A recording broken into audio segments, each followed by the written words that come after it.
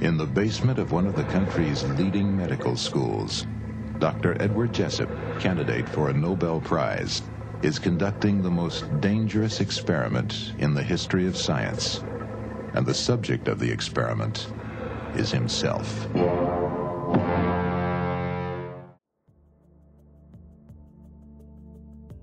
Hello and welcome to the Shadow Work Library.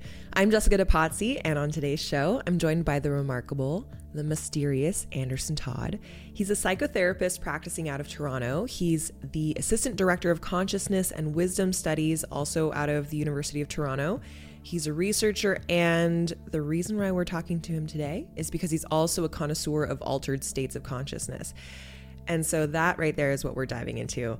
This podcast covers probably everything you'd want to know about how altered states can help us in the process of transformation and getting unstuck. Anderson has studied the depths of psychedelics and dreams through his depth psychological lens, and he explains how it works in a way that just made so much sense. And if you know anything about trying to explain a psychedelic experience, an ethnogenic experience, deep meditation, anything big and transformational, explaining it in a way that makes sense is almost impossible. So this was really exciting. So for any of you who want to see if exploring your altered states is right for you at this time, or if you're already a psychonaut and simply want to know what's going on in your psyche when you're integrating it, this is going to be a great show for you. And just a quick disclaimer, please use your own discernment when exploring out of your zone of expertise when it comes to entheogens. If you're called to do it, listen to your intuition. If you sense it's not the right time, listen to your intuition. When you're vetting out a shaman, a facilitator, absolutely use your intuition and be brave enough to make decisions that are for your own good.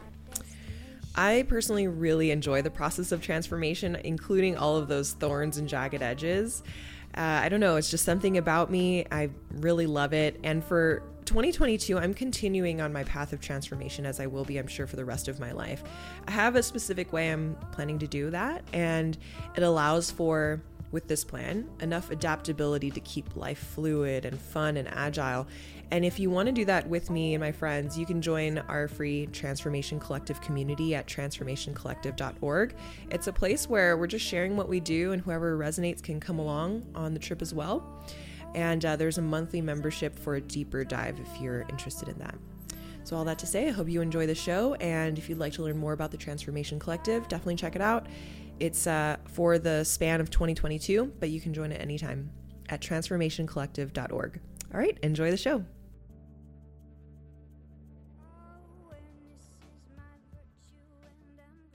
So Anderson Todd, welcome to the show.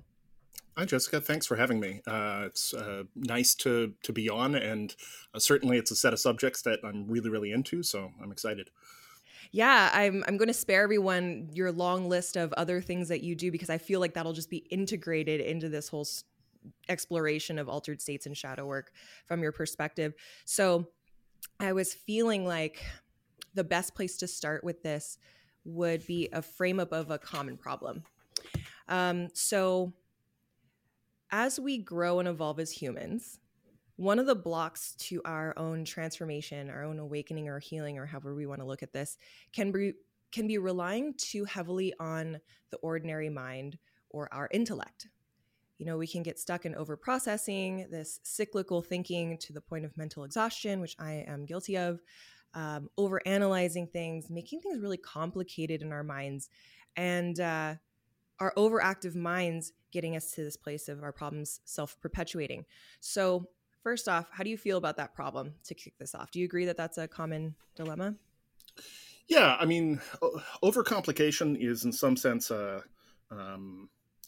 that's a distinct problem that's always going to be a moving target, right? Because the level of complexity you're bringing to bear is really dependent on what you're dealing with. But in terms of the limitations of consciousness, yeah, I mean, this is a really perennial problem and something that psychotherapy, in fact, very much emerges from. All of the early psychodynamic theorists, Freud and Jung, and I'm a neo-Jungian, all sort of grapple with this, that if you sort of stick with the idea that your conscious mind, your ego, as they would put it, is the boss of everything, is the boss of the meal, is the boss of the show, is the boss of your life, can determine everything and ought to be able to determine everything and ought to be able to control everything, you're going to have a lot of problems. And those problems are, of course, the more you concentrate on insisting that your consciousness is, in charge of the show, and the only game in town, the more often it's going to be like getting punched in the dark. Mm. So the more you can acknowledge things that are outside of that, in a sense, it's not ever that you quite get, penetrating night vision into these sort of less conscious areas per se, but you do get a better sense of the dynamics and a better sense of what to expect, and a shift in your relationship towards those things. So you stop getting punched in the dark. Oh, that's great. One of the things that came up for me as you were saying that was, even as I say altered states or ordinary states or non-ordinary modes of consciousness, I mean, what is ordinary and what is normal? Can we start with that? Yeah, we can. So the answer is I don't know, and neither does anybody else. No, my personal take on this, there are a lot of different accounts of what constitutes regular consciousness and what constitutes an altered state of consciousness. It's a term that still gets thrown around, mostly as a matter of kind of convention. Really, realistically, what we think of as normal consciousness isn't any one thing anyway. It's a whole state of things. So if you think about, going through your day, you're going to have various levels of attention, various levels of acuity. You're going to have, your emotional processing impinging on you in various ways. Sometimes you'll be really dialed in. Sometimes you'll be kind of drifted out and dissociated. So your regular state is fluctuating all through the day anyway. It is by no means some kind of, singular point. Outside of that, there's a set of states that we all tend to experience pretty regularly, like dreamless sleep, although it seems like maybe there is, in fact, a form of dream associated with that, but that's a whole separate story. Dreaming sleep, right? REM sleep. So there are these other states that we encounter, and we encounter them with some regularity. We indeed expect to, right? We're not necessarily surprised when we wake up and have a dream, but having a dream is a very different state of consciousness and processing than the one that we experience waking. Then there are the things that we experience uncommonly, and which bend our processing in various ways that are clearly remarkable and sometimes highly unpleasant, sometimes highly pleasant. So having a fever, if you've ever had a fever dream, you've sort of had your consciousness, tighten in and go on, an apocalyptic loop. A lot of the time in a fever dream, it sort of plays through the same short stuttering sequence of horror or whatever. But equally something like falling in love, which is an extremely powerful altered state. It keeps us awake. It bends our thoughts in a particular direction. It makes us feel physically lighter, and it makes the world seem physically brighter. These are sort of testable things. So all of these are sort of fluctuations in our system that we don't exactly take for granted. People obviously spend a lot of time doing things like chasing love. But they're part of sort of the regular palette of states that we have come to expect. Outside of that are states that are considerably harder to reach intentionally or extremely rare for the system to just naturally and spontaneously go into. And that's where we start getting into the kinds of altered states that people are talking about when they're discussing things like classical psychedelics or ayahuasca, or particularly deep states of meditation and trance, or this sort of thing, right? Things that are sort of conventionally psychedelic, mind-opening, mind-bending, hallucinatory. And that stuff tends to be fairly far outside people's regular everyday experience. But the fact is, it's actually all a continuum. It's not that there's really such a thing as this is regular consciousness and this is the abnormal stuff. It's all kind of related in a continuum. And indeed, if there weren't kind of continuous relations between altered states of consciousness, so-called, and regular consciousness, we wouldn't have any standard or framework to compare them. They're actually more similar than we typically tend to admit. So does that answer without getting too deep in the weeds? Yeah. And, on my exploration of, I don't know, just life, I'm trying to figure out how to use words more intentionally. And so when I come across things like non-ordinary modes of consciousness, I'm just feeling like that's not quite it. Altered state seems pretty close. What would be the term that let's use from here on out that feels most accurate? So I just use altered states for conventional shorthand, but I teach a whole half course at this on the University of Toronto. And somewhere around week 3 of the course this year, one of my students, came into office hours and said, hey, I've noticed this and this in your particular argument. And I said, yeah. And he said, well, wouldn't that mean then that there's really no such thing as an altered state in this formulation? And I'm like, yeah, that's right. But I can't start there, right? Like that's just not how the conversation works in this field. So, but altered states is fine. I think most people know what we're talking about if we say that. So it's a good place to start. But altered state, and we mean non-ordinary state, big equal sign. Mm-hmm. Okay, great. I like that. Yeah, I had that moment in the bathtub the other day. Even I was talking to my friend, Dr. Danielle, who's a neo-Jungian as well. And she was like, kind of feeling like I don't know what's real anymore. I was like, yeah, I get that, but we can't really podcast on that just yet. No, which for sure we can. I feel like it's all been, things have been getting progressively more seemingly virtual. I peg it to about 2016. The thing that I typically say here is like, David Bowie, like, come back and save us. But things have been obviously, Terence McKenna would have said something like, the novelty factor is increasing. But as far as I can tell, it's just this gradual weirding. The tipping point for me was when Snoop Dogg and Martha Stewart were doing a show together. And I thought, this isn't happening. This isn't. Yeah. One of those. Nice try. One of those moments where it's like, who is somebody fucking with us? Like, at what point are we all going to be like, this is enough? I want to know. I have questions and I need answers. Okay. Well, I guess let's bring it back. So then, altered states, how can they help us get out of this overactive mind or help with transformation? So you had said, one of the common ways of operating with our material is to feel like our ego is the boss. Well, then who is the boss, or who are the other players that are coming out to play as we access?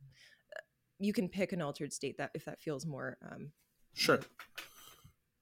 Okay. So I guess there are sort of a couple of ways I would answer this question. So, from the perspective of sort of depth psychology, and speaking as a neo-Jungian, the idea here is, your ego is the center of your conscious mind. Your capital S self is the center of your unconscious mind, which is also populated by various archetypes and the complexes that are allowing you to interact with them, and yada, yada, yada. That's a big subject.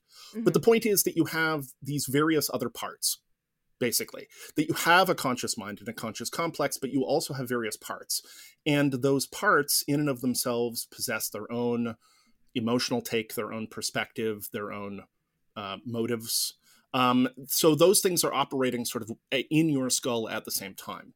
One of the benefits of altered states in this respect, and in general, is just that altered states often open up channels of communication, which may allow those things to speak with us somewhat more directly. And often they provoke insights, which might allow us to pick up sort of the patterns of these things inferentially, even when we're not making direct contact. So one of the sort of kicks in the teeth around this stuff is the more we push it away from ourselves, which we very often do. So we have something, pesky complex, whatever, that's getting in our way and interfering with our conscious goals. And so our tendency is to push it offside. But that doesn't sort of destroy it when we suppress it or repress it. It just makes it go out into the dark where it gets weird like Gollum in Lord of the Rings and skulks around, and it causes us problems. So, or the other example I sometimes use is from Peter Pan. So there's a scene in Peter Pan where Peter takes a pair of silver scissors and he cuts his own shadow off at the feet. And then Peter gets sick and the shadow goes running around in the room on its own. And they have to catch it and sew it back on. So the idea that we can separate ourselves out from these parts is nonsense. But what we succeed in doing when we push them away is we reduce our conscious contact with them. That gives them an increased amount of autonomy. It makes them harder for us to detect. And that's what I mean when I say getting punched in the dark. It's like they're operating outside of our consciousness, but nevertheless affecting our consciousness and affecting the way that we perceive things, et cetera, et cetera. So being in an altered state is often a way of getting out of that habitual framework and sort of expanding our access to various parts of the mind that we may otherwise be blocking off. So as a simple example, right, something like MDMA, right, which massively reduces sort of anxiety response and so on and so forth, would allow somebody to get in contact with, a part of themselves that normally they might reject out of hand as a kind of a, as a terrified rejection. That's not me. I can't handle it. I'm pushing it away, etc., which perpetuates the issue. Whereas, with MDMA, as we've seen in many cases, a sort of PTSD treatment and therapy, right? People's anxiety can be dropped to a place that they can empathically connect with often other people, but also with aspects of themselves, which is the very thing that's sort of called on to bring this stuff back into relationship and closer contact with consciousness so that it's not running around on its own. The, other way that I would tend to think about this is that altered states, they, on the brain level, effectively speaking, different states and different compounds and things obviously are having pretty broadly different effects, but many of them are changing the connective patterns of the brain in a way that is necessarily creating novel connections outside of our habitual kind of loops and frameworks. Right. So we normally have fairly habitual patterns of firing. And in some cases, certainly mental illness, things are like stuck in a ruminative loop. So if you can disrupt that stuff a little bit, but also throw some long links, all of a sudden you're cross-connecting the brain in a way that it isn't normally cross-connected. And that means that, again, there's access to regions that you don't normally have access to. That represents, often a profound shift in somebody's relationship to themselves and their relationship to the world, because all of it is sort of mediated. So you can see those are sort of two variations on the same idea in a sense, but, an altered state, potentially speaking, can open up a huge amount of sort of unconscious material and give a voice very often to aspects of ourselves that sometimes struggle to speak. Mm-hmm. Okay.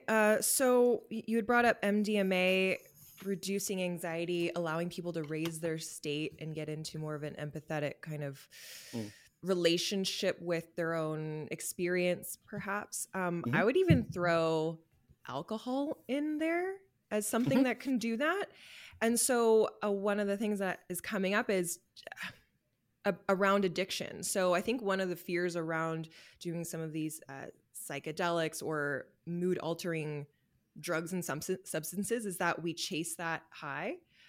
What's the theory around taking that state out of that altered state and into your normal life so you're not constantly looking for it?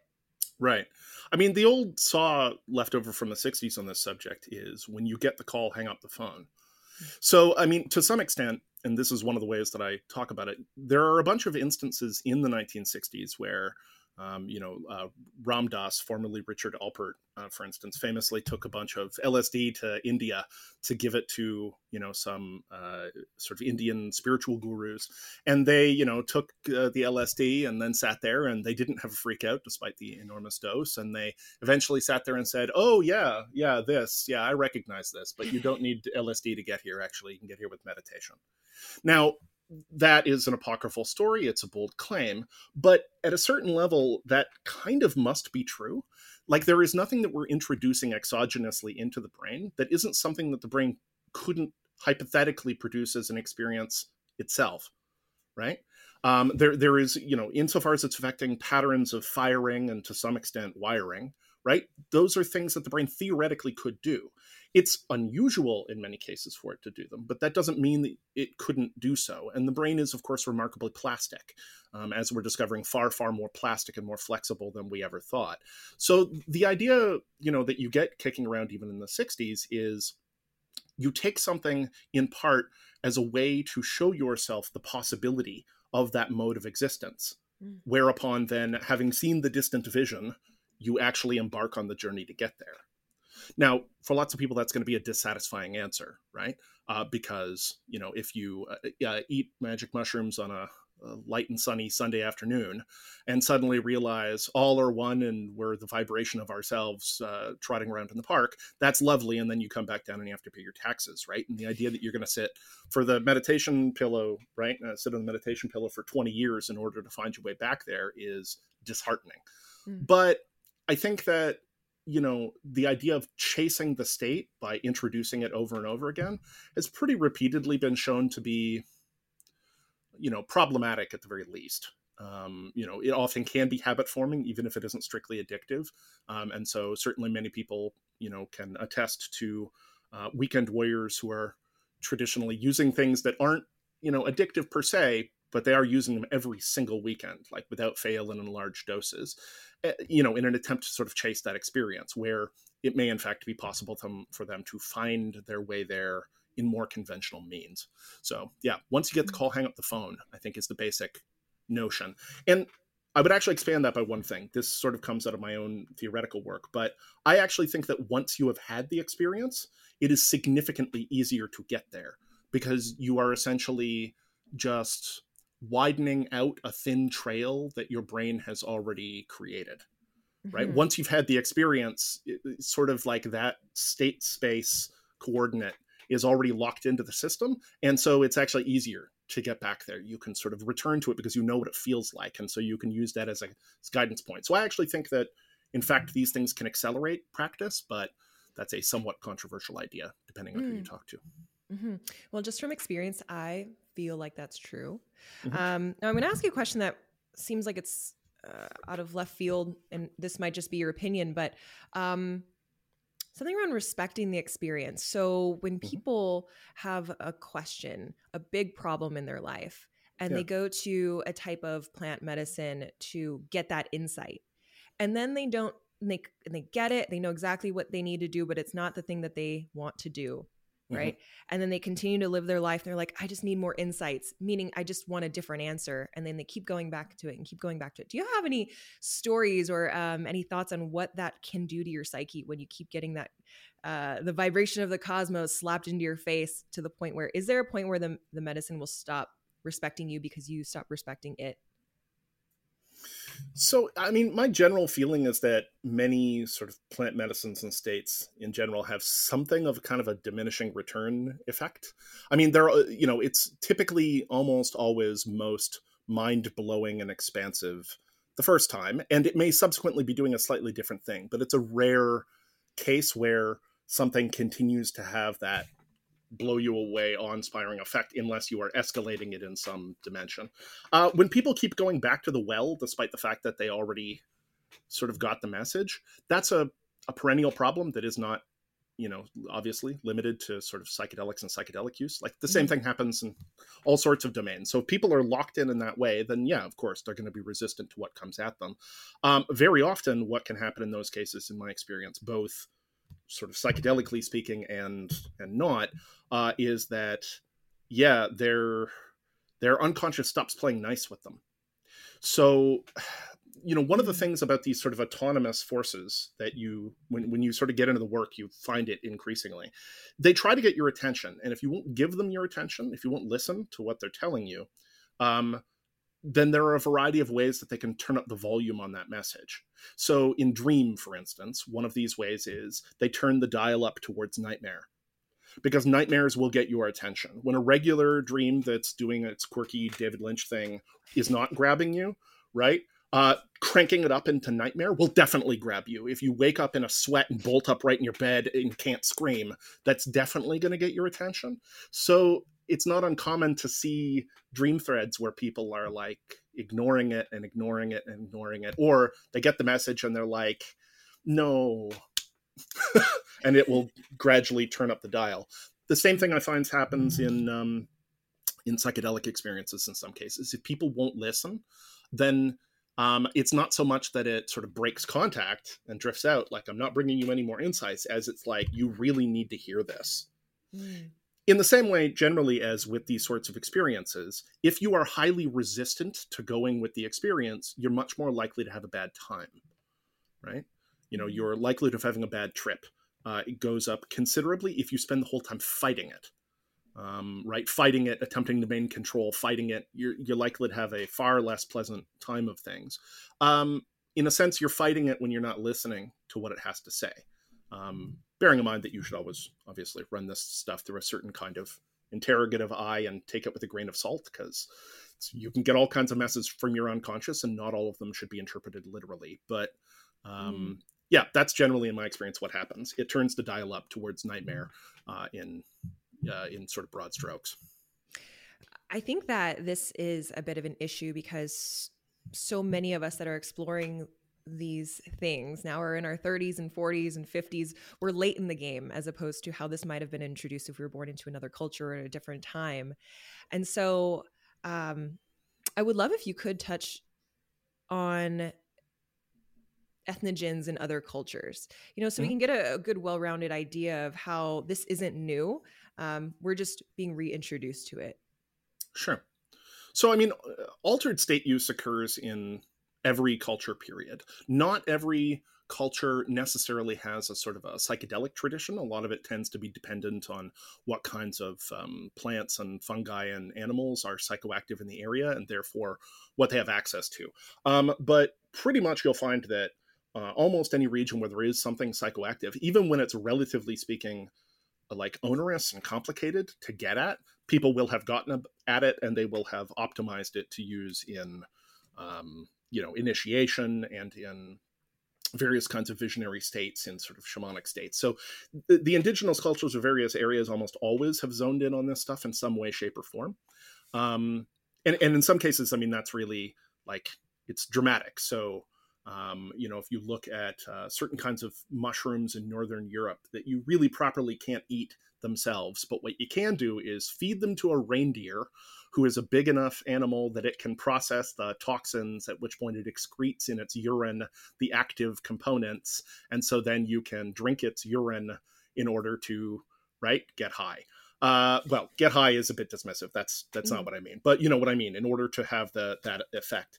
At the point when you're processing things by picking stuff, feeding it to an animal, collecting the urine and drinking it, you're obviously going through a lot of process. Ayahuasca, ditto.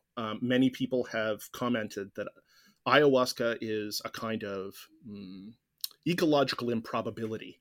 The possibility that out of the many, many, many thousands of different plant species that exist in the Amazon, somebody would spontaneously combine an MAO inhibitor together with something that contains endogenous DMT, it seems like an astounding thing. Now, humans are naturally experimental and exploratory, so maybe that's not that surprising, but right. And there are much weirder cases. I mean, if we have time, we can talk about a particular compound that is made out of giraffes, allegedly. But the point is, every human culture has these things, in some way, shape, or form. If they don't have an exogenous, like a sort of a drug-based thing, then they'll use chant and dance and fasting and smoke and whatever else they need to hit altered states. So hitting altered states is pretty much a human universal. You can even see it beyond humans, right? Animals are actually quite partial to altered states.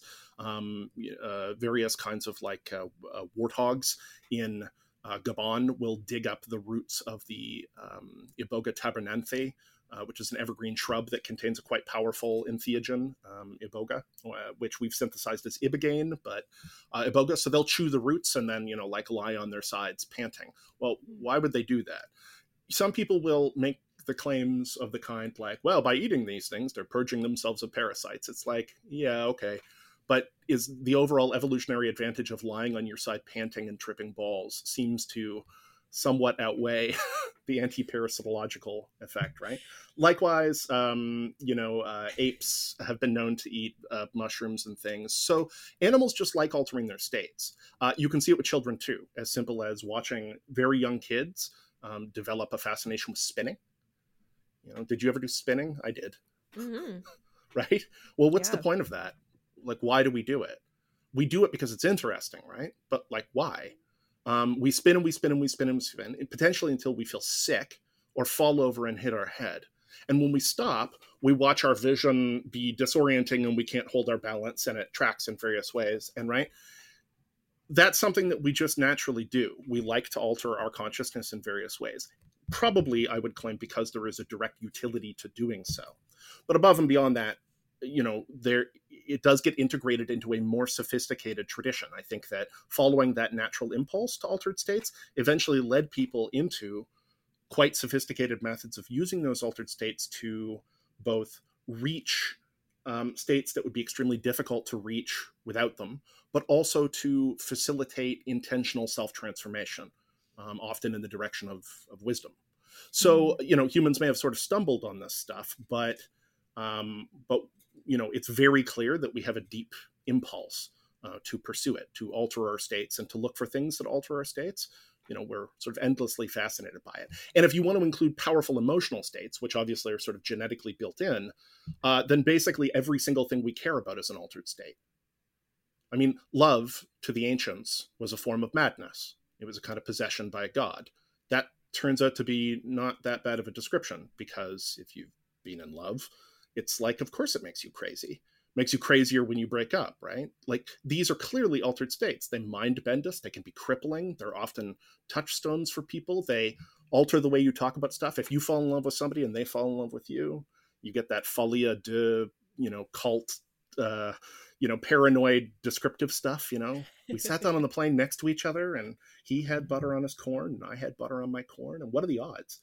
This kind of thing, right? And that's a shift in our cognition. So basically every single thing we care about is a strong shift. People don't write odes to sitting on a clear day doing nothing.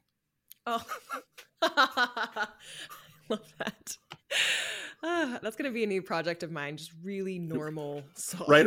An ode to normalcy. So admittedly, to loop this back around, since 2016, that does seem considerably more appealing. But, and actually, I should say that people very often, when we're talking about the subject, one of the things people will say when they're interested in this stuff is, I want more meaning. I want more meaning. And one of the things I like to point out to people is that is not a unidirectional desire. We do not always want more meaning.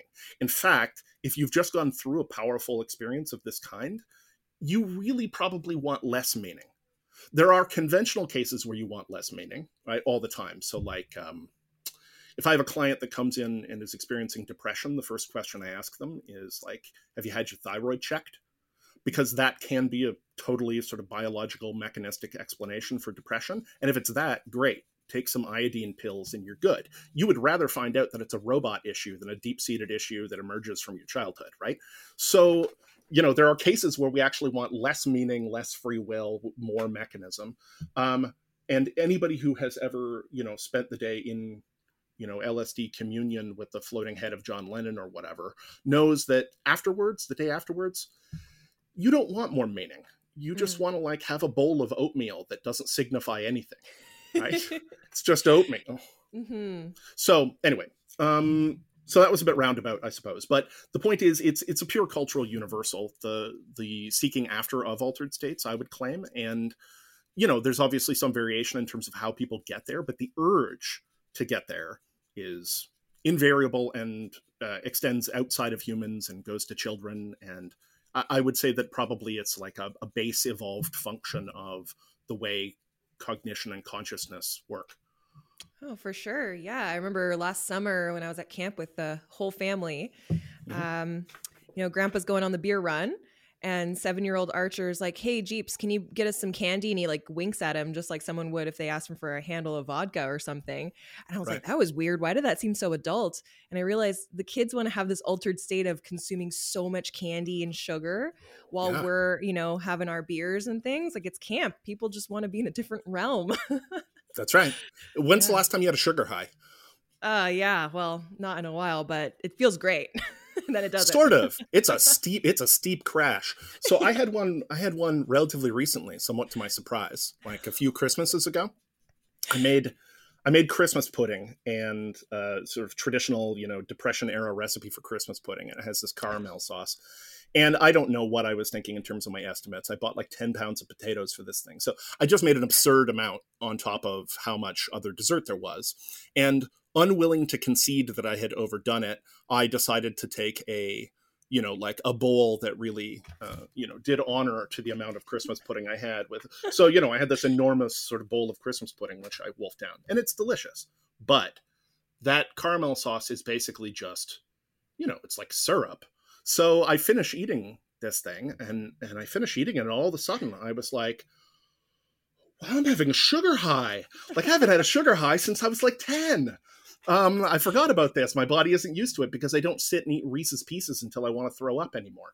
But the point is, I had it and I was like, oh, I remember this.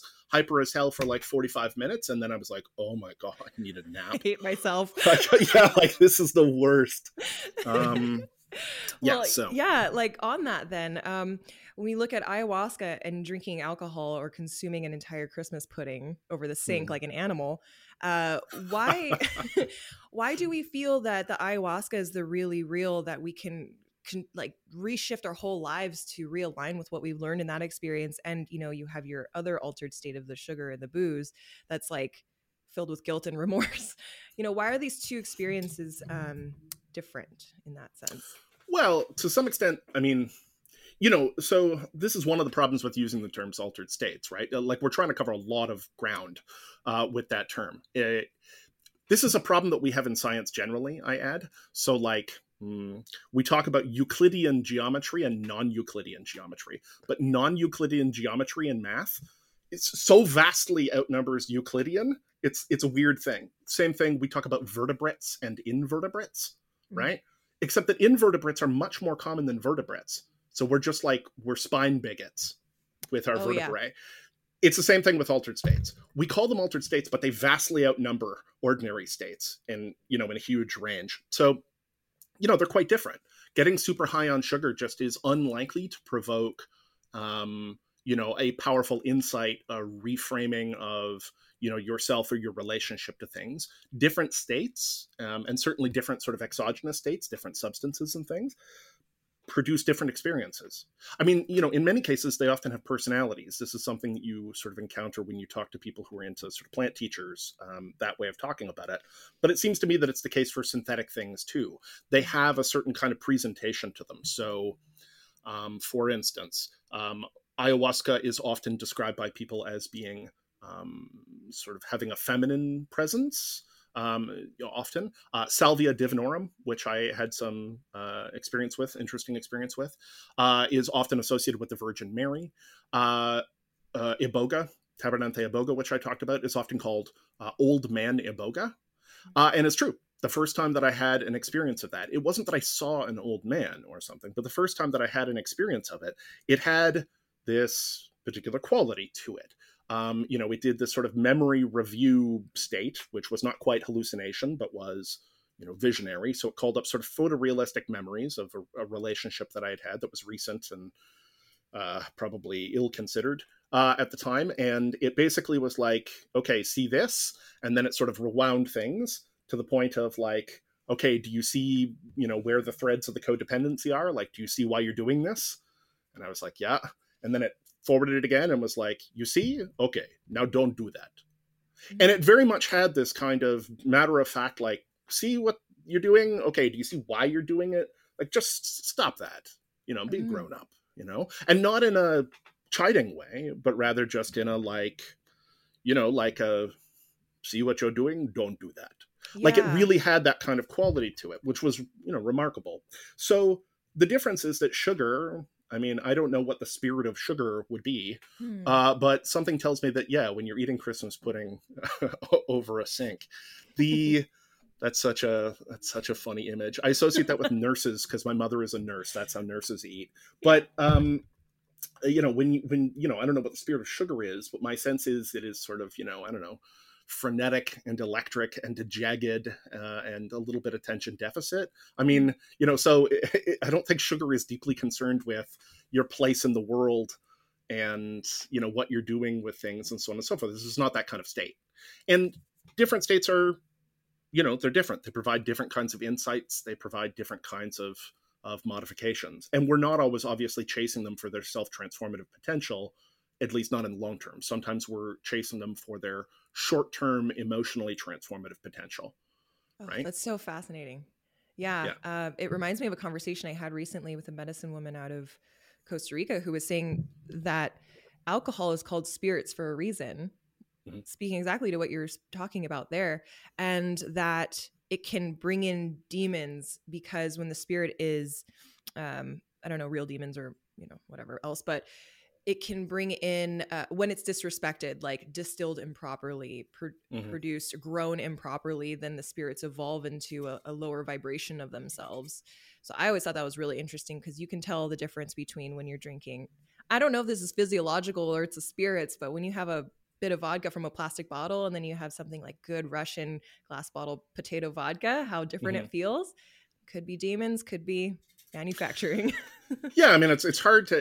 I know what you mean, and it's hard to tag down because that Russian stuff will strip the strip the paint right off your table. So obviously, it's not a primarily chemical distinction.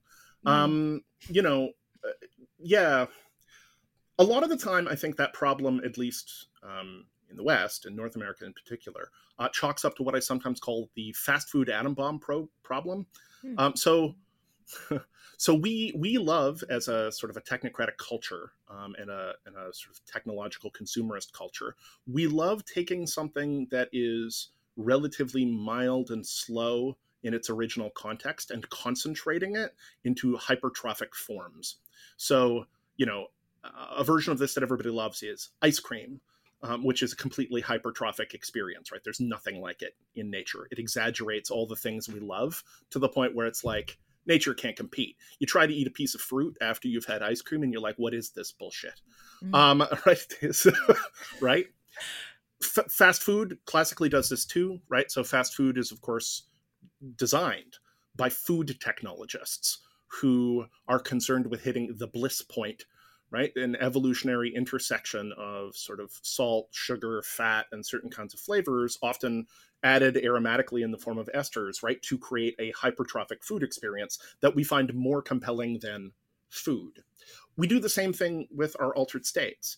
In its indigenous context in the Andes, people chew coca leaves or take coca tea as a way of taking a mild stimulant, the way that we would drink a cup of coffee or have a Red Bull, and to deal with altitude sickness. And in those contexts, it seems relatively well contained. It's culturally framed. Doesn't seem like a big deal. Is that what we do with it? No. We like to take all those leaves, extract the substance, dry it up, and then snort it through a dollar bill. Or, if that's not fast enough for you, we'll cook it into a rock, which you can then smoke to get it even faster and harder. Well, then it's a problem. Poppies, right, in their own context, poppy tea or something of this kind is a relatively mild experience, right? If you've had sort of opium tea or something of this kind, it's like a slow, chill, mild pain reduction, nice afternoon kind of thing. Is that what we do with it? No. We extract it, and first we turn it into, and then we turn it into heroin, and then we begin creating synthetic heroines that are 1 billion times more powerful than heroin. And this is a thing that we like to do. We did the same thing with salvia. Salvia in its indigenous context is chewed as a quid, right? So you chew it and it enters your bloodstream kind of lightly. That's not what we do. We extract it and then relayer it onto the leaves at a 30 to 50 times concentration. So if you have some, it sort of blows you into outer space. So this is sort of one of these sort of problems that we have in interacting with this stuff, is that we're always coming at it in that way. Does that constitute sort of disrespecting the spirit of the thing? I mean, sometimes I'm inclined to think so. Partly it serves, a problem that we have around this stuff, which is that we often fail to consider that these things are, in most cases, tools, not toys. And we want them to be toys, because we're an infantile society and we want everything to be a toy. But they are not primarily toys, and treating them that way past a certain point really is disrespecting them. And in my experience, they will get super pissed off if you do that. That's a short route to having a very powerful and humbling experience if you kind of can't treat them with that level of respect. So I guess that answers the question. I think we have a cultural problem basically around this kind of disrespect, and whether or not we're really talking about a spirit or a demon, or whether that's a psychological metaphor, it doesn't matter. The experiences are basically the same. So, I think we need to sort of shift our orientation around it. I'm glad you brought that up, because actually when we were talking about sugar and you were like, what is the spirit of sugar? I was immediately thinking of Hawaii and sugarcane and slow and graceful. But then we went to jagged and ADD and, wild squirrel. And I think that if we can bring shadow work into this a little bit, sometimes that's how our archetypes show up, is like the opposites, right? So you had mentioned that salvia, the spirit of salvia, might be the Virgin Mary. Now, I had the fantastic opportunity of listening to your salvia story for the documentary that we recorded, which, by the way, if you guys want to check that out, you can go to posttraumaticgrowth.film. Our teaser's there, and it should be done early next year. So how did the Virgin Mary show up in that story? I mean, I don't know if you want to relay this because it was so good. But it seems Sure. like a stretch, although maybe not. I don't know. No, it really wasn't. So, okay, so I can retell that story in brief.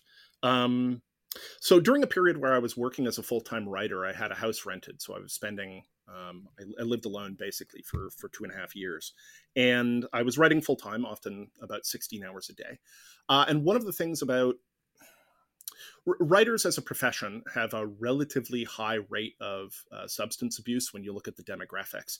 But I contend that this isn't a temperamental issue with writers. It's just that writers happen to have a lot of free time. You know, if if you can, you know, you're hitting a block and you can stop at 2 PM and you're like, well, maybe something would nudge me back into the creative space. The likelihood that you will do so at some point, if you already have that kind of taste, is fairly high. So somebody had sent me some salvia, which I think it's still legal in Canada. It was certainly legal at the time. But somebody had sent it to me in the mail, knowing that I was sort of interested in this sort of thing, and was like, you really need to check this out. So, you know, I had some, and it was indeed quite fascinating. It was an experience rather unlike any that I'd had. It played with sort of the boundaries of fundamental framing and object recognition in ways that I hadn't experienced with other things. And so, you know, it was interesting. And so at some point, I became rather cavalier about using it, to be perfectly honest. I did all of the things which I advise people not to do. And I should preface this by saying, as a scientist, this is a highly unscientific and not recommended way of doing this kind of. This is all of the irresponsible things that I typically say don't do. We'll get into the responsible stuff after this. Yeah. So, you know, so the thing is, I treated it like a toy, basically, not a tool. You know, I had some, it, you know, put me into a relatively strong altered state. Before that altered state had finished, I had more. And as the sort of second wave of this started to come in, I had a feeling which I have often described, I think pretty accurately, as being like if you were standing on the beach and you watched the sea start to rise up in like tsunami tidal wave fashion, like watching a wall of water kind of coming in as it shallowed, right? Watching this thing loom up. And so I could kind of feel this experience rising and coming in. And I was like, oh no, like this is much more than I bargained for. And I could feel it rising up. And the last conscious thought that I had was, oh God, you've gone and done it this time, was the last thing I thought. So at least I was gentlemanly on the way out. Then there's a gap. Because that is what happens at sort of high doses with this. There's sort of a complete gap in memory formation. When I came to, I experienced what I have often described actually, as the most terrifying 5 minutes of my life. So the sort of disruption in fundamental framing and object boundaries that was sort of interesting and curious at lower levels, at higher levels was ramped up such that there were no familiar objects, no body boundaries, no recognizable categories of space and time. I didn't know who I was. I didn't know where I was. I certainly didn't know that I was on a drug.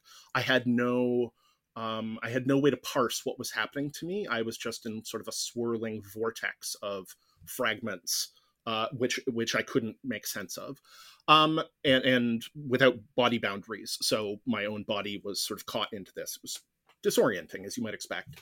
And so, you know, this went on for a while with me really not having any idea what was happening. And then finally I caught sight of the clock that was in my office. I fixed because I was in my study at the time. And I realized that I had sort of launched myself backwards out of my desk chair. And so I caught sight of my clock. And suddenly that allowed me to anchor in. And I was like, oh, yeah, right. I'm Anderson Todd. I'm in my office. Right. This is salvia. This is all going to be over in a few minutes. Okay. Whew, you know. At which point I had the distinct experience, and I'm not making a specific metaphysical claim around the reality of this apparent experience, so take what you will from it, but I had the specific experience of being telepathically contacted by the various whirling fragments of matter around me, who informed me that no, I was wrong. Things were not going to be returning to normal in 3 minutes. So this was not the sort of normal state that sometimes strikes one in an altered state where they're like, oh God, what if I've gone crazy and I never go back. This was me being directly informed in a, sort of in a propositional and imperative way that things were not returning to normal, that because salvia wasn't a drug I had just misunderstood, it was a kind of vibrational key. And because I had disrespected it, they had decided to destroy the universe, including retroactively, to teach me a lesson about humility. So it turned out that these hyperspace elementals, or whatever the hell they were, constituted normally the regular objects of my experience. So, if you sort of look behind me, you can see various regular objects. But the way that you perceive these things in salvia, the objects might cut across perceptual lines. So what you're normally seeing as being sort of an integrated object, like this green thing, you might instead see as, this shadowed bit and this section of, bookcase or something would be self-evidently to you an object. So, like when you look at objects, it's not that they have a black line around them, but they stand out. They're framed self-evidently as an integrated object for the most part, if there's not an optical illusion. That is all cut apart and disrupted. It's like somebody cut the universe into a new jigsaw puzzle. So imagine that everywhere, but moving. And then imagine that the pieces are informing you that normally they would hang together very politely in order to form all the things and people and categories and objects that you are familiar with, including your loved ones in the past. But now they're not going to. So both everything was destroyed, but also retroactively. Like everyone I had ever known or loved was in fact an illusion, and we were never going back, and I should get used to it. So that went for a couple more minutes. And then, gradually I began to return to my sort of, the like conventional body integrity, right? I had a sense of the boundaries of my own body. What was your emotional state during this? Terror. Were you crying, verbally, anything, or was it just all internal, you think? Or too scared to cry, I think. Terror. I was terrified. I mean, I was sort of resisting it, right? Because I was like, oh yeah, this is all going to be over. And they were like, no, it is not. You have violated our sacred trust. And nope, this is going back. This is over in 2 minutes. So, I was sort of fighting against it, but terror. I mean, it was a very compelling experience. It seemed awfully realistic. And it was, right, in some sense. So once my body integrity sort of came back, I spoke aloud, because I wasn't speaking aloud. I spoke aloud for the first time. And as I recall what I said for the next 45 minutes, all I could say sort of repeatedly was, holy fuck. Right? I got up. I didn't know what to do. I felt vaguely violated, so I took a shower. So I was like taking a shower, and I was touching the wall of the shower. And see, kids who are listening at home, this you can see this is not science. Okay, so I'm touching the wall of the shower, because I'm expecting that at any second everything may blow back apart into fragments, right? That this is a lull or a trick, right? I had the overwhelming sense that was like, oh no, this is what happens when you die. Why I believe that, I'm not certain, but that was a very strong feeling. So, for an hour, I was really scared, really grappling with it, really not sure what to do. And then I undertook an unusual move, or people have told me it's unusual, which is I thought to myself, if I don't get back on this horse, I'm going to be terrified of this forever, which is maybe something I picked up from my father. It's like, did you just have a bad experience? You should do it again immediately. So I went and immediately had more salvia. The difference is that this time I went in sort of waving the white flag and saying, okay, look, I'm sorry I disrespected you. I get it. You smacked me down. I appreciate that. I was not being sufficiently respectful or cautious. Okay, I'm coming back in. And that time I went back in, and the character of the experience was utterly different. I had, among other things, a sort of vision of this glassy, reflective lake, which had wooden masks floating on it. And the very clear sense that this, in some way, was a depiction of the relationship between sort of the infinite divine mind and individual personalities, right? That we were sort of masks floating on the surface of the lake, obscuring parts of the reflection of the sky, and right? And indeed, as part of this, there was this female merciful presence. So when I emerged from it, the idea that sort of the Virgin Mary, I mean, it wasn't literally feel like the Virgin Mary, despite the fact that I have some Catholic upbringing, but it definitely had this kind of quality. It had a quality of maternal mercy, of like, okay, it's okay. right? And you know what? You did the right thing, and now you've learned your lesson, and so it's okay. So it really did have that quality. But first I had the first experience, which is maybe not everybody's cup of tea, you know? Yeah. Oh, I love that. I love that story. It reminds me of, first of all, you're really good at explaining what this process is like because it goes beyond words. So that's impressive. My first ayahuasca experience, I had a piece of paper towel that I was tearing into pieces. And I knew that once I got to the end of this paper towel, I would be completely untethered and get into that experience of objects don't make sense and I don't know who I am anymore. I remember tearing the last bit of this paper towel. It was so tiny. It was this big old pew. And as soon as I did that, I was just like flying off into space. But I'm going to re-listen to this so I can explain that a little better this time. I want to hear it. That's fascinating. Yeah. So you had sort of the intimation. Was the experience? Sorry, now I'm super interested. Was the experience building over the course of this, or it was just like you had like the knowledge? It's like once you're done this, we go. Yeah, but it was terror. It was terror. I was ripping the paper towel out of fear, but then I realized I had gone too far, and this was the only thing keeping me tethered to who I am and everything that I believe and the earth. And once I did that, it exploded into what I needed to see, which was pure hell. So it's a good time. So that's an interesting thing to say, and I think it picks up on something that maybe needs to be said more often, which is that people. Again, right, our culture, in the same way as we're interested in sort of hypertrophic stimuli and pleasure, right? We want toys, we want pleasure. We do not want to consider tragedy. We don't want to consider death. We don't like old age.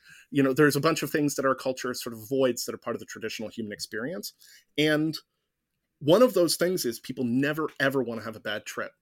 I mean, it's very often talked about. Now, granted, I've seen people have bad trips that can be quite, that can leave some scar tissue, can leave wounds. But the idea that bad trips are inherently bad from a sort of developmental perspective, if what you're talking about is intentional self-development, it's just simply not so.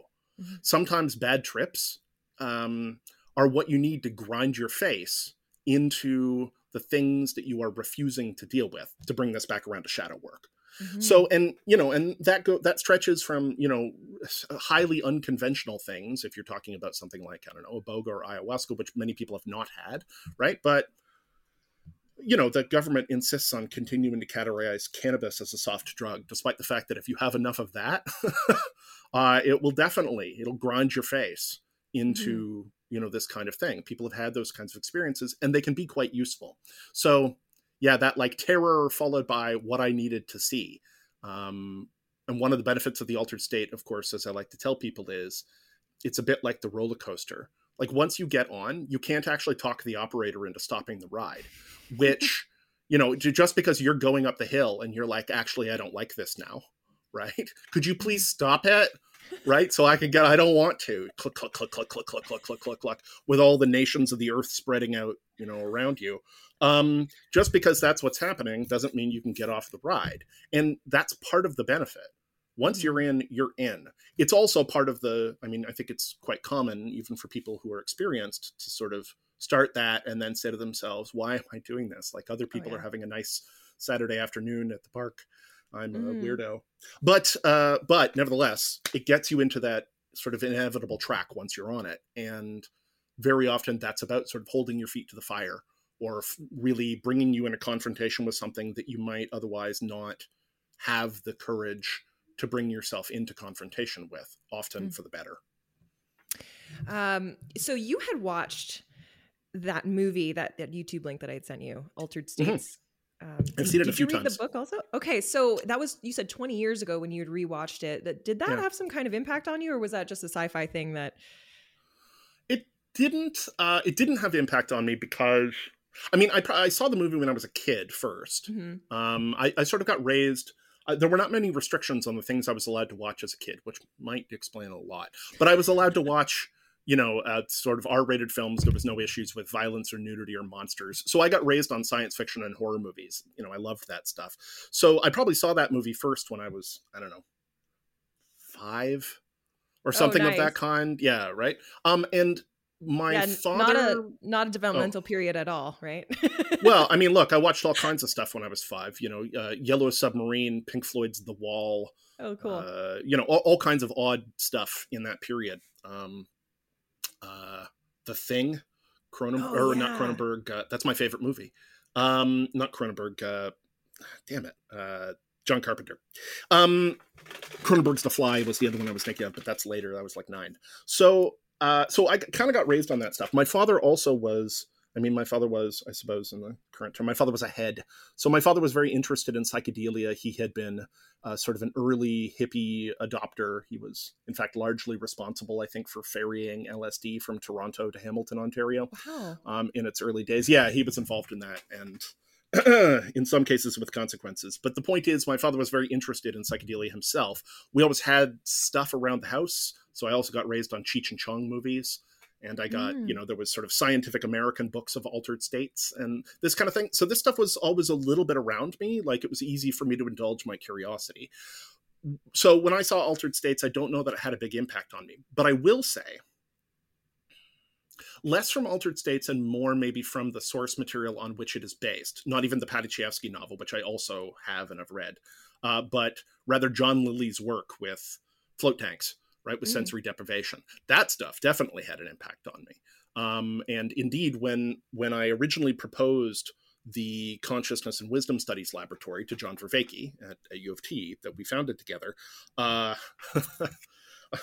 no small part of my motivation was I was trying to figure out a way to get the university to both pay for and house a flotation tank for me. And I thought if I could figure out a research angle, then I could get a float tank installed, because putting one into my apartment seemed prohibitive at the time.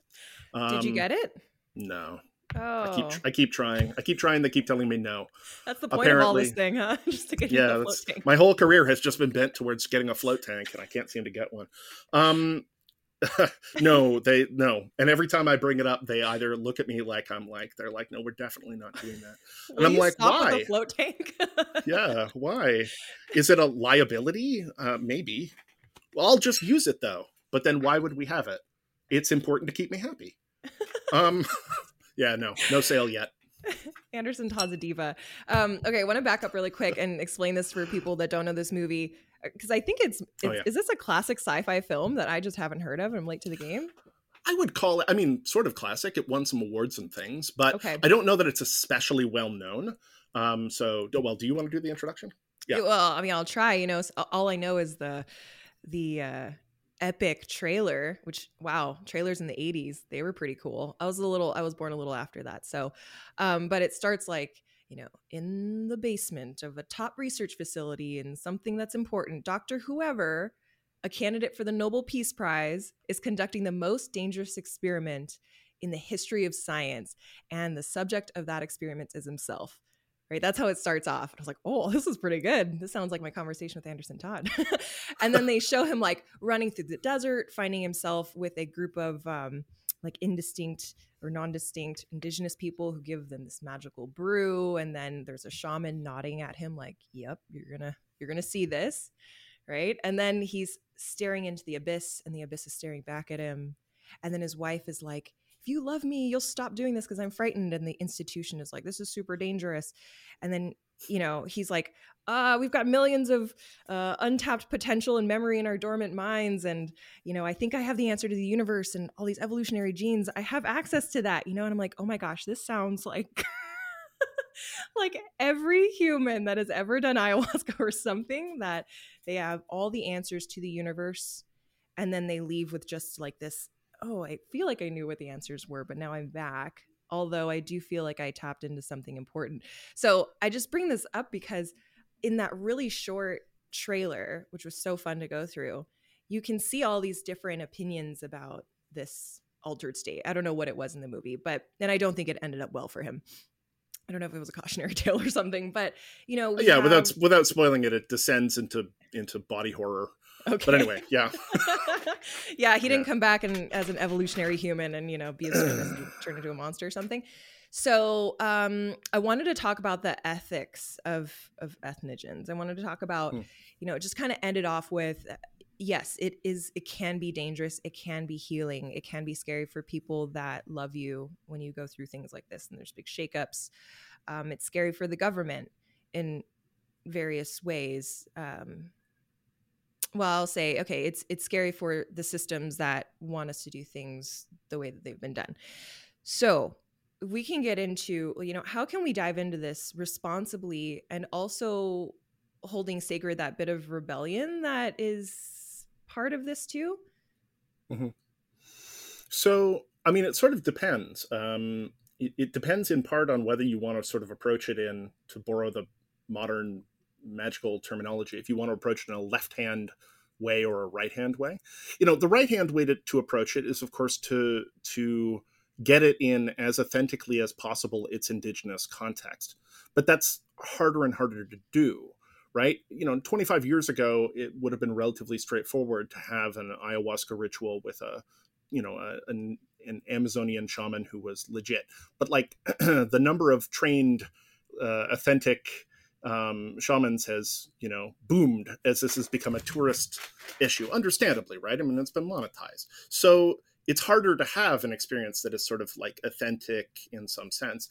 The same goes for other kinds of experiences. But, if you're engaging it in that sort of authentic, original way, where it's contained within a culture framework and so on and so forth, that's a certain kind of thing. If you want to preserve the rebellion aspect, well, that means going against, right? Necessarily the left-hand thing is about less the collective and the status quo and more, delving into your individuality and, right, making those choices for yourself. I happen to be, I suppose, a cognitive libertarian. I am not a general libertarian, but I simply don't believe that states of mind should be policeable. We can police action, but the idea that we should criminalize a state of mind seems incredibly strange to me.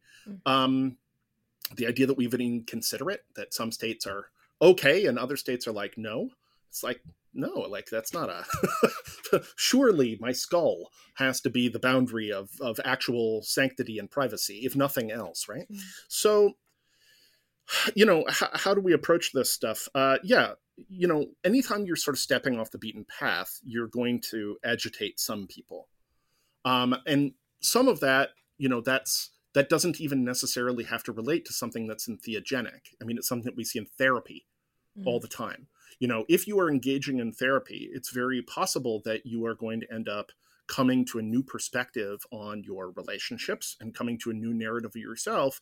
And it's not uncommon to find that unsettles people. You may find that kind of intentional self-transformation is both useful and, much needed and so on and so forth. But that doesn't mean that it's necessarily not going to piss off people around you who may have themselves adjusted into a state where you play a particular role and there is a particular story in a particular dynamic in a particular relationship.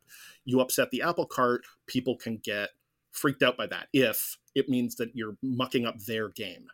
So that's anytime you leave the beaten path. As far as sort of society at large goes, I mean, during the first sort of blooming of psychedelic science in the West, to be perfectly honest, like people like Tim Leary, as charismatic as he was, right, and as much of sort of an amazing personality and popularizer once they taught him how to smile, he was, he kind of screwed things up for everybody.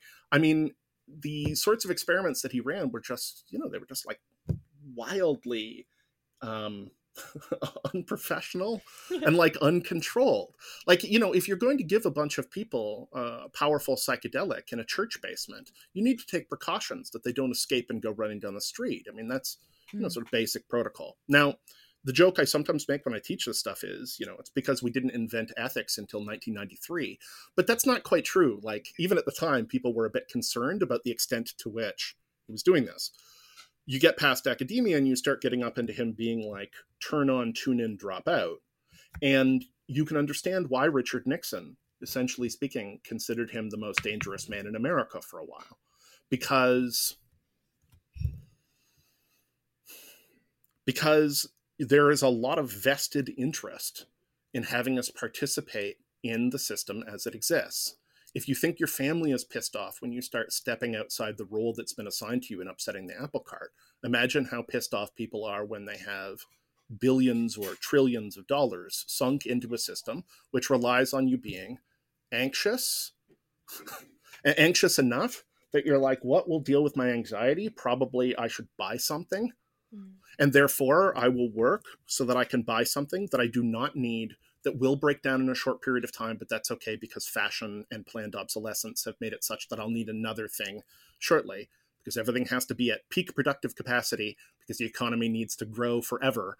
Because if it ever drops below 2% growth, the whole thing implodes. We have a great big system that is designed over and over and over again to render people insecure, to take psychodynamics. I mean, modern PR emerges directly from the work of Freud, directly via his nephew.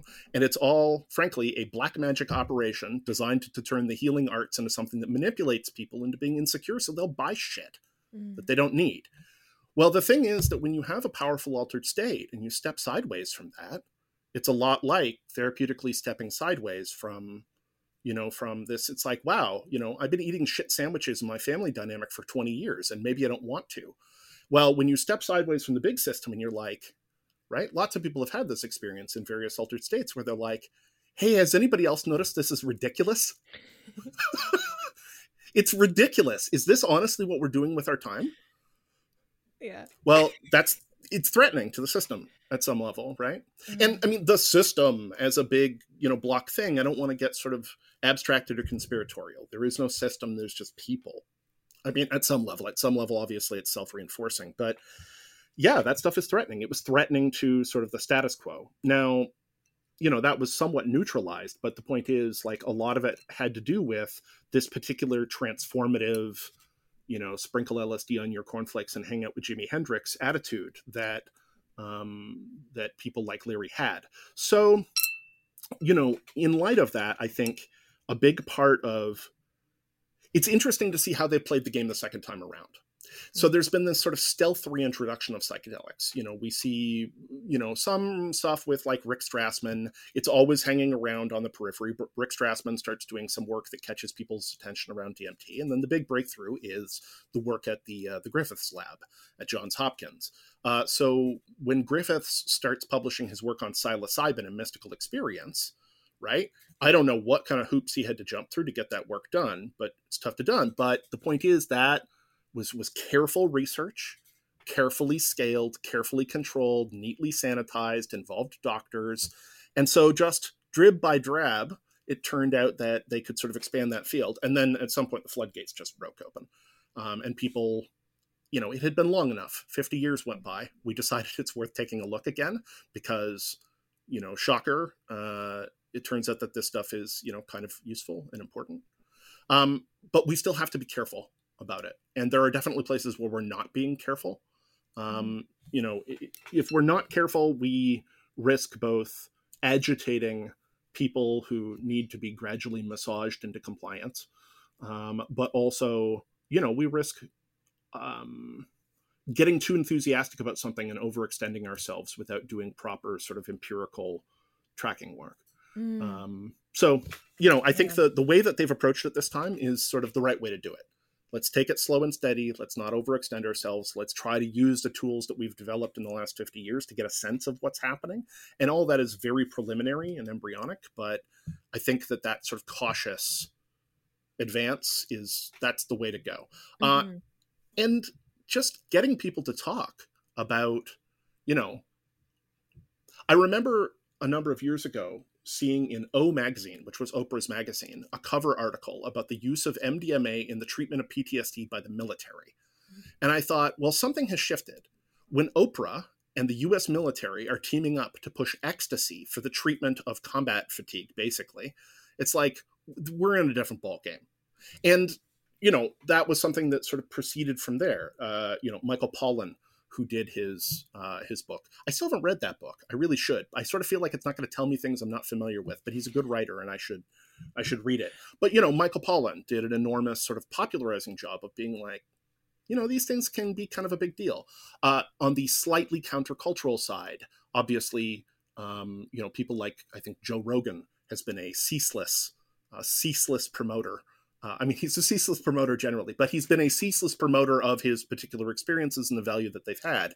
And as it's happened, things have started to filter out. People have begun to catch word that, it turns out this stuff was actually happening and significant for people anyway. And maybe, in fact, it's a lot safer than Nancy Reagan led us to believe. And, but we still need to sort of play it cautiously, I think. Nancy Reagan.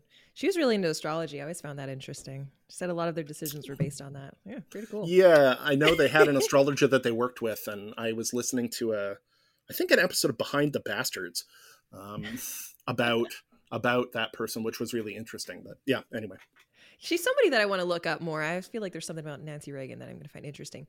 I would not recommend you look her up right now because there is a wave of memes passing through the culture about...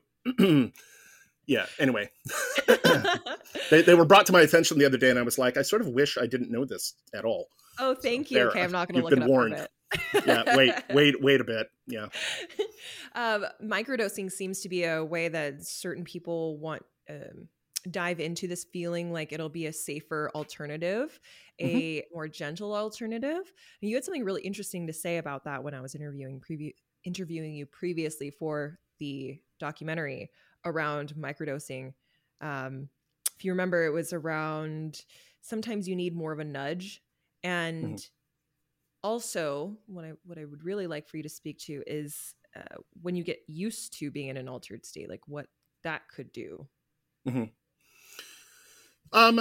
So you mean you need more of a nudge rather than like a shove through the dimensional barrier? Like yeah, sometimes you need a shove, Sometimes you need a shove. Yeah. The difference between microdosing and full dosing, I don't think, it's the sort of thing where the quantitative difference shades into a real qualitative difference, right? Where sort of quantity has a quality all its own. So a microdose often has, pretty radically different sort of effects in some sense than a macrodose does. I think the interest around microdosing is kind of fascinating to me. We don't have a lot of strong empirical evidence around it yet. I know some of the people that did some early survey work around microdosing, and they were among the first papers published on microdosing at the time. This was only a few years ago. So there's been a little work, but not a lot. We don't know much about it. As such, it's hard to sort of track whether or not the claims that are made around microdosing line up with actual sort of measurable effects and so on and so forth. To some extent, initially speaking, I think microdosing appeals to people because it doesn't represent the same kind of roller coaster commitment.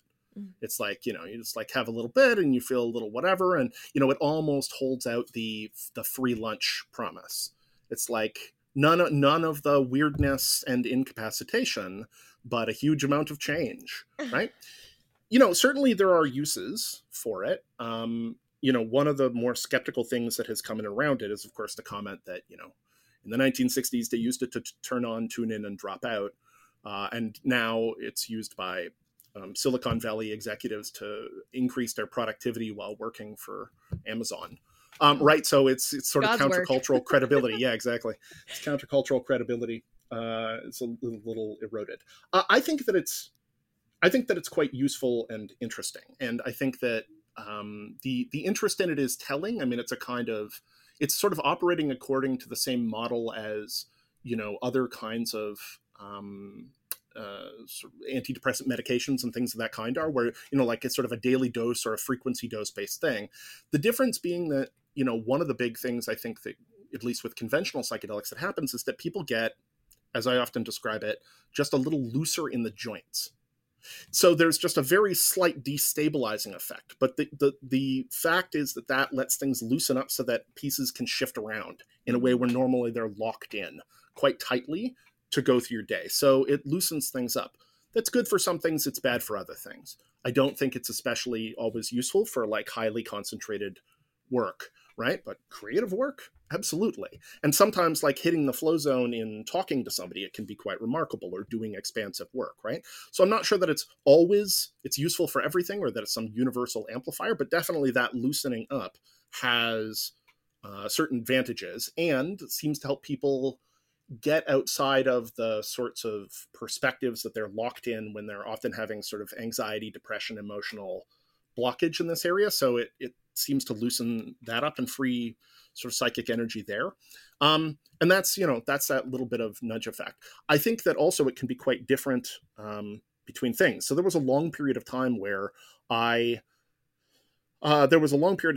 dosed somewhere between a gram or two of raw iboga root bark every single day for how long? Months, 5 months, 6 months, quite a while. Wow. Yeah, I mean, it was a very interesting, useful experience. It's not necessarily something I would have continued, but there's no question it had effects and lasting effects. It's a small dose. It wasn't enough to incapacitate me or lay me out or cause visions or any such thing, but it was a sort of mild alteration of my state that kicked in through the day. And in some ways, yeah, it somewhat dramatically altered my approach to things. I mean, I took up running, went to the gym constantly. These are not part of my sort of natural tendencies most of the time. It distinctly created certain kinds of effects and sidesteps and things. But like anything, you typically get diminishing returns. So speaking to this question of like operating once you've acclimatized to something, most people who have some experience in this field know somebody who is like a wake and bake chronic. The sort of person who likes to, blaze the second they wake up in the morning and they keep going all day long. And the amazing thing about those people, when you think about it, is how functional they are. I mean, they're doing things that they ought not to be doing often, like driving a car.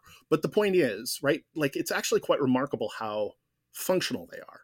Same thing goes if you think about sort of functional alcoholics, of which there are a relatively large number.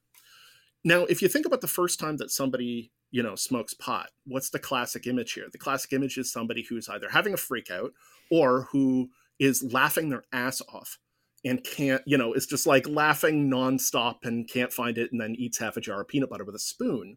And that kind of being taken over by a state shifts over experience into this kind of like, well, I'm high, but I'm managing it. Mm-hmm. We can adjust to virtually anything in that way. So if you, classic psychology experiment, right? You put a set of like goggles on somebody's face that contain a set of mirrors such that everything is flipped upside down. And initially that's highly disorienting. You can imagine if you were trying to navigate and everything was upside down, how disorienting that would be. Mm-hmm. But it's only disorienting briefly. You have problems with it briefly, and then your brain just adjusts. And once it adjusts, you experience things relatively normally. Likewise, we can get alternate modes of sensory material, and we can integrate them quite readily. So there's a classic machine that has like a bunch of little pins, okay? So it's got like a matrix, like a square of little pins. You put it in your back. It's linked up with like a low-resolution scanning device. And so initially, you'll feel little pins poking into your back.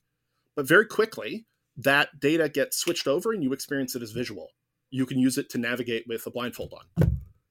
So your brain is really good at this kind of thing, right? It's really good at taking a mode and just being like, oh yeah, I know what to do with that. Mm-hmm. It's the same thing with an altered state. If you have the same distortion going all the time, eventually the system's going to compensate accordingly, and you're going to be able to operate much more easily. And that, of course, is the problem that you hit both. I mean, it's an advantage because it means you can go about your day without laughing uncontrollably with peanut butter on your face. But it's a disadvantage insofar as you really get that diminishing return. Your system gets better at correcting for the state such as it is, right? It gets better at figuring out how it needs to maneuver in order to bring you back into a considerably more normal kind of state.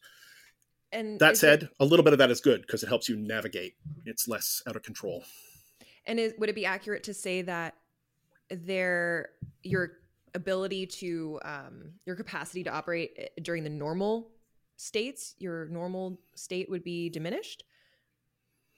Well, I mean, it depends. A lot of the time, if people are hitting a state over and over and over again, it may be the case that they're sort of attempting to be perpetually in that state. So they might very seldom be in normal consciousness. Most of the time, if people are sort of chasing an altered state over and over and over again, it's that they're running away from regular consciousness for whatever reason. Mm-hmm. In that case, if you're in an altered state a lot, certainly certain kinds of exogenous altered states, you may only be in two states: the state of the distortion, which is corrected for, and then the state of withdrawal, which is surprisingly uncorrected for until you go back into the right, and people just bounce between. Yeah. So the kind of chronic friend typically is like, when they finally go to quit the weed and they've been smoking nonstop for 8 years or something, it turns out that they're irritable as hell while they adjust to it. And there's a snapback effect, right? I think that if you're spacing these things apart and varying them enough and taking time within regular consciousness to properly digest and integrate them, it's a different story. And then you are sort of able to apply these distortions and corrections in various ways, somewhat intentionally, regardless of the state that you're in. You gain a certain amount of flexibility and navigational ability, navigational intuition. If you're sort of hammering the same button over and over again, yeah, you'll compensate for it, which means that a lot of the time you're not even really getting the benefit. Mm-hmm. But you're not really, basically it's like you stop getting the upside for the most part. And usually that just means you'll chase it harder. So you're not in regular consciousness and you're not getting the benefit. And this is where it all stops being fun. Oh, so fascinating. Okay, I just realized the time. Are you able to go over like 5 minutes? Yeah, I could do like 5 minutes. Okay, great. So I just wanted to add on one last thing to that, that there have been a lot more deaths associated with psychedelics in the last several years, likely due to what you were talking about medical tourism and weekend shamans and all of that. And one of the things that I came to realize, probably like the biggest no shit thing ever, but is that mixing medicines is a serious don't do. Right. I mean, even things that are deemed normal, like antidepressants, you cannot take them with things like ayahuasca. You need to have a weaning off period of several weeks. And so I think sometimes we can address these drugs or these medicines as if we would when we were teenagers, doing them recreationally. We're doing cocaine and it's like, well, yeah, I took a Tylenol earlier. And you're just not really thinking about how these things are mixing. Stuff is so powerful. That deaths are becoming more of an issue. And if we want to keep the sanctity of this and help it become legal in a way that's responsible, we need to understand what the parameters are. So really look at working with someone who understands all of this way more than you probably want to know about. And I would say work with somebody who's older. I know that there's a lot that you can learn in a very short amount of time, but I personally would only trust the facilitation of diving into those depths with somebody that's been in it for many, many, many years. Mm-hmm.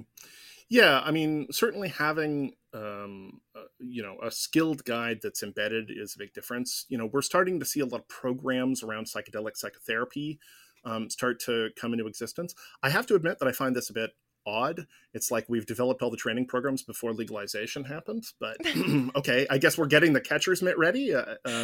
So I've been an advocate for that, and I've been involved in sort of efforts towards that legalization for those reasons. I think it's a powerful thing, but the training is coming out of nowhere. Well, one of the things that's going to come out of that, of course, is it's going to be a lot of people who theoretically have a certification, but maybe who don't have a lot of experience. So it is the sort of thing where, even in that context, where theoretically it's a professional situation, you really want to shop, right? You want to do your homework about, who you're working with and what that situation is. I mean, the death situation, there are two things happening there, I think. One is, of course, that the actual rates of danger may be unchanged, but as sheer numeracy increases, you're going to see a lot more deaths. And that typically presents to us as an absolute value. So, if there are 1,000 people and, 1 in 1,000 dies, then it's one death and we don't really pay attention. But if it's 100,000 people and 100 people die, then we are definitely going to pay attention, despite the fact that it's that's just an issue of scale. The other thing is, of course, that you do get people being pretty cavalier. When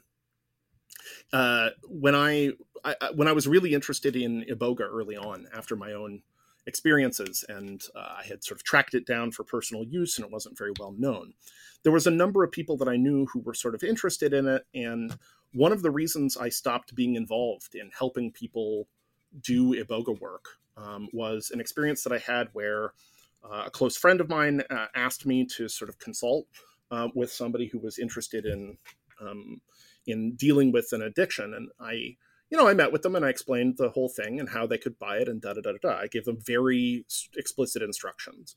And among those instructions was like you cannot have anything else in your system because things that mix with iboga can kill you relatively easily. You mix a bit of opiate. That happens periodically in the sort of indigenous ceremonies in Africa. So I left this guy to do his thing, and I met with him the next day just to talk to him a little bit and talk about his experience. And I said, so how did it go? And he said, oh, the insomnia was awful. And I said, yep, the insomnia is awful. Have you been up all night or did you get a little bit of sleep? And he said, oh no, I got through to a certain point and then I said, screw it. And I took a sleeping pill. Ooh. And I said, what? And he said, yeah, I just took a sleeping pill. And I said, did you not listen to a thing I said? Like, you're lucky you're not dead. That's not a specific interaction that I was tracking against, but you are lucky you're not dead. Those things could have interacted in a way that could have stopped your breathing pretty readily. Like, how firmly did I need to underline this? And that was a thing that was like, yeah, okay. To whatever extent I was involved in this sort of informally and pointing people in the direction, no thanks. I'm not interested in being implicated in this kind of thing. That was a very clear situation. I think that kind of stuff happens a lot. Mm-hmm. And when it comes to drug layering, people are used to this idea, right? It's kind of a fruit salad approach. People are used to, oh God, I'm tweaking up too high, so I got to bring myself a little bit down with the homemade Elvis. And that does get dangerous. You can escape it a lot of times, but if things line up the wrong way, then, you are dead. So, check your interactions. Check your interactions, kids. No, you should always check your interactions. You should do a lot of homework, but you should also, if you're going to do anything in this area, work with somebody who is experienced and credible, because odds are they're going to have a fairly good intuitive sense, but they're also going to do their homework. And, this is one part, of course, having cultural experience and having embodied phenomenological experience. But frankly, it doesn't hurt to have some basic physiological and biological, right, scientific knowledge, like having a sense of, we don't understand these systems perfectly, but if you have a bit of the sense, if you're like, oh, right, these two things, if they mix, are likely to give you serotonin syndrome, you do not want that, even that will get you pretty far. So again, it's just this note of caution. It's like, this is a treasure almost beyond accounting, but we have to treat it in a respectful fashion. If we just sort of charge in like, angry toddlers wrestling over stuff in the toy bin, we're going to get ourselves in trouble. Love that. Okay. I think that's a good place to stop here. Thank you so much for spending this extra time with me. You have an excellent YouTube channel. I don't think you update it too often, but I don't think that's a problem because the content you have on there is so impactful and so filled with goodness that... Thank you. I'm about to dump like about 40 hours of new stuff, actually. Yes. Awesome. So how can people find you there? So I think you can YouTube, Google Anderson Todd. So that's first name Anderson, like Anderson Cooper or Anderson Silva. Last name Todd, Todd, like T-Odd. If you just sort of hit that, my YouTube channel is pretty direct. I can, I believe, Jessica, that in my email, you can also, in my signature, is the link to my channel. So I don't know if you can post that in the notes on the show or something, but if people want to come check that out. And yeah, indeed, I'm about to drop like 3/4 of the classes that I recorded for this semester are all about to drop kind of all at once. Like I said, it's like about 40 hours of material altogether. So hopefully people enjoy that. That's great. Yeah, I'll absolutely link to that. Is there anything else? Like, do you work with people individually or are you... I do. Yeah. I'm in private practice. I maintain private practice, both sort of domestically and internationally. COVID being what it is, I still have not been able to return to in-person sessions. I normally have a consulting office near Queen's Park here in Toronto. But unfortunately, as we work our way through the Greek alphabet, it has become difficult to do that. But I've been doing virtual sessions now for... like everybody for 2.5 years. And that has become a surprisingly good mode. So yeah, so I do see individual clients, and for a variety of things, often for the sort of relatively run-of-the-mill depression and anxiety, but I also do stuff around sort of change of life, stage of life questions, coming of age questions, which are very interesting to me. I've been doing a lot of stuff around environmental grief lately, which I think is pretty powerful. I do lots of stuff around sort of spiritual emergency and altered states, because I do have obviously some interest there. And on top of that, it's sort of, like existential therapy work, but also lots of depth psych. So I do dream interpretation. So it's a pretty wide field of things that people are interested in. But yeah. Okay. Yeah. Anderson's like the cool friend you never had. So if he has any spots available, go check him out. Oh, I'm blushing. Thank you so much. I'm sorry you guys are dealing with more lockdowns and stuff up there, but it'll free up. I feel like something good will happen next year. Who knows? It's going to be great. It's going to be great. Or fingers crossed, as I said the other day, I'm holding out for 2022 to have at least one weather event where a snow tornado collides with a fire tornado. Then I'm good.